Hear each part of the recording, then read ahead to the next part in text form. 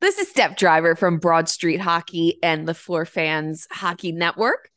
I'm joined by Thomas Williams, who is with Hockey Wilderness and Bay Street Blues on the Four Hockey Fans Network. Thomas, how are you?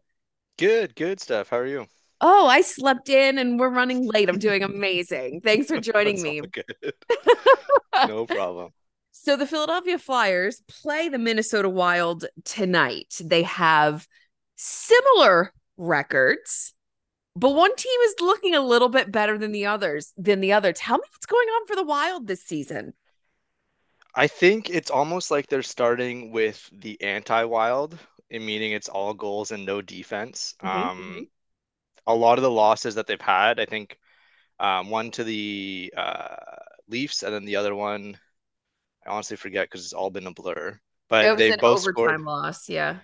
Yeah, they both scored 7 goals against the Wild. So it's just like trying to figure out this blue line and what the whole team is doing defense wise is just kind of a rough start with that, but a little bit lately they've gotten the offense going a little bit more than they're used to. So I feel like it's just all balanced out, but it's still a team that's very much in flux and trying to figure out what this season's really going to look like. Who's still on the Wild? I know that they did made some big trades over the summer. Yeah, so it's basically a lot of the same team, but with a lot of um, additions of the rookies. So players like Halen Addison, who didn't have a lot of a big chance last year, is getting a massive chance actually on the top pairing while Jared Spurgeon's out and hasn't started the season yet.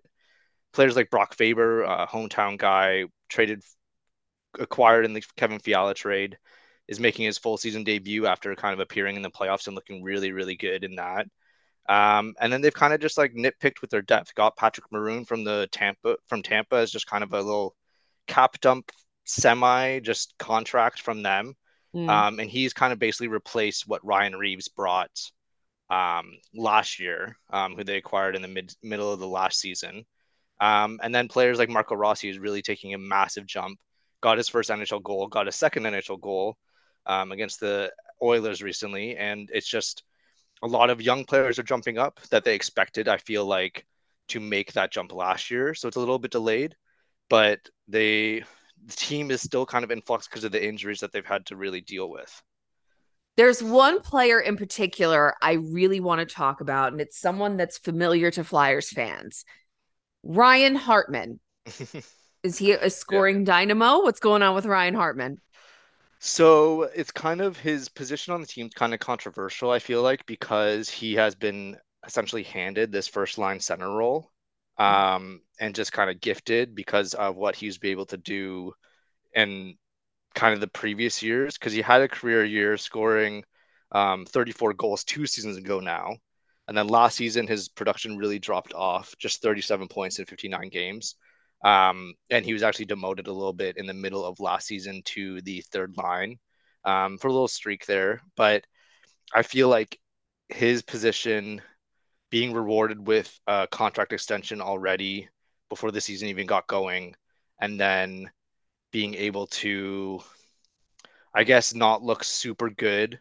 Um, well, the whole top line didn't look good for the first 4 or 5 games, and then obviously, the last game against the Oilers, they kind of exploded with Hartman Mhm. scoring a hat trick, Yeah. Kaprizov getting 3 assists and stuff like that. So it's very kind of ebbs and flows, like hills and valleys, kind of with the top line and Ryan Hartman centering that right now.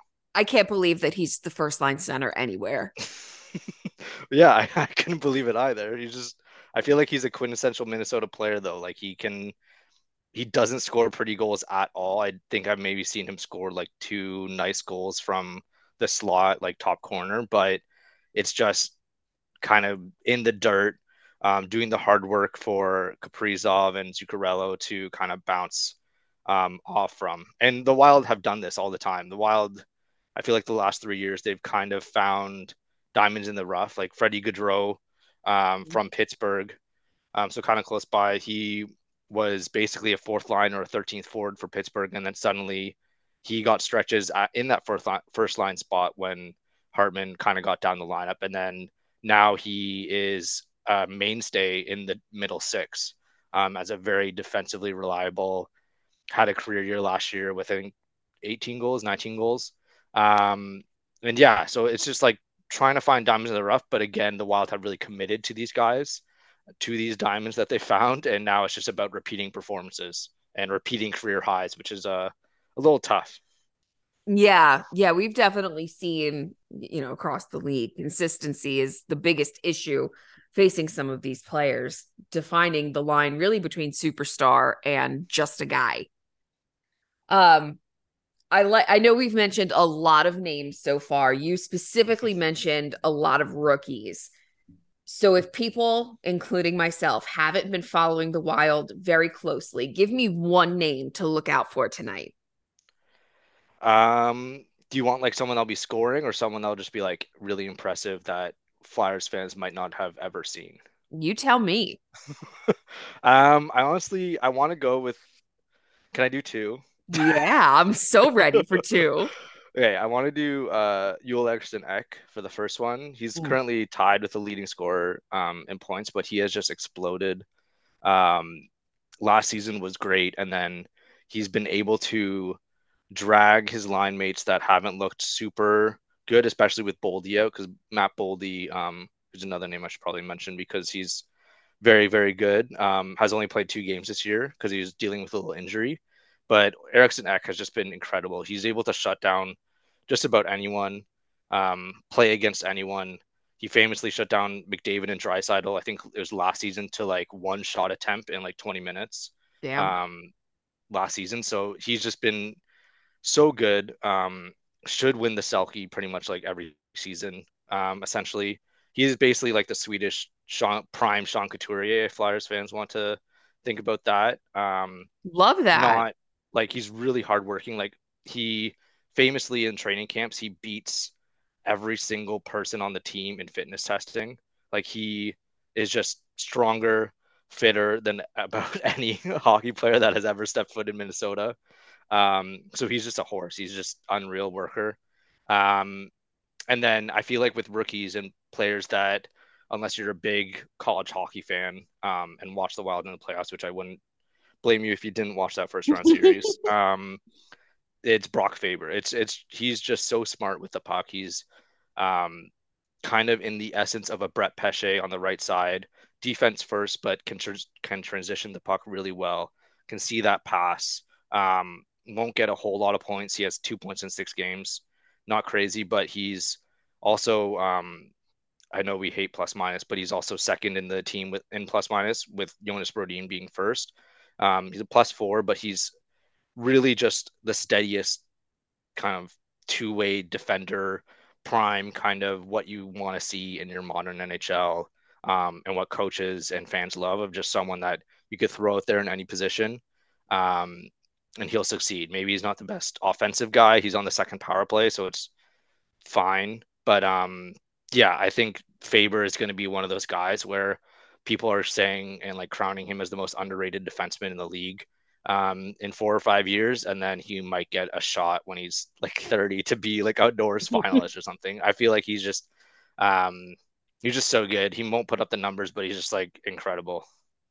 That's impressive. The Minnesota Wild sound like they're going to be a tough team to beat this year, but definitely for the Flyers. What are you expecting? You cover both teams. What do you expect the result of tonight to be? Um, I I honestly see like a lot of similarity. So I'll either be a complete blowout. I know I'm just like really on top of the fence. I'm not picking any side, but I think it could be either because both teams, like a Tortorella coach team and an Evason coach team, are similar in that they value work ethic over anything else. It's if you could work hard, I'd rather have that than a skilled guy that won't back check to save his life. Um, so I feel like with that kind of butting its heads of being the same tactics and same kind of mentality with the team, it could either be a blowout or like a staunch 1-1 has to rely on a shootout to win. Like it'll either be a team will be overpowered because they'll work harder and the other team can't rely on their skill enough to overcome that, or it'll be just like two Rams headbutting in the middle until they have to rely on a skills competition to get awarded 2 points. Oh no, it's going to overtime. Yeah. Oh, we're going to overtime. Okay, so it's going to be a 1-1 game, and we're going to overtime, probably with Minnesota winning. That's my guess. Okay. That sounds like a solid guess. Probably in the shootout. Yeah. What a delight. Thomas, it was absolutely wonderful talking to you today. Where can people find you?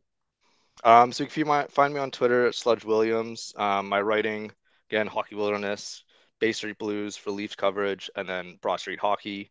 Um, and yeah, and then I actually on this network, I have Hosers, a kind of general hockey podcast with a couple buddies, but just chatting puck. But yeah, and that's pretty much it. I just listened to the first episode Oh no. last night. It is a absolute delight. Everyone check out these Canadian dudes that are on the Broad Street Hockey feed. It is so much fun. Thomas, thank you so much for joining me. I'm sorry that you have to watch both of these teams, but I'm really excited. It sounds like the Wild are doing things this season. I mean, yeah, or like barely missing the playoffs and then people panicking, but yeah. Mm-hmm. We're familiar with that too. Yeah. Thanks. Thanks, Steph. Bye.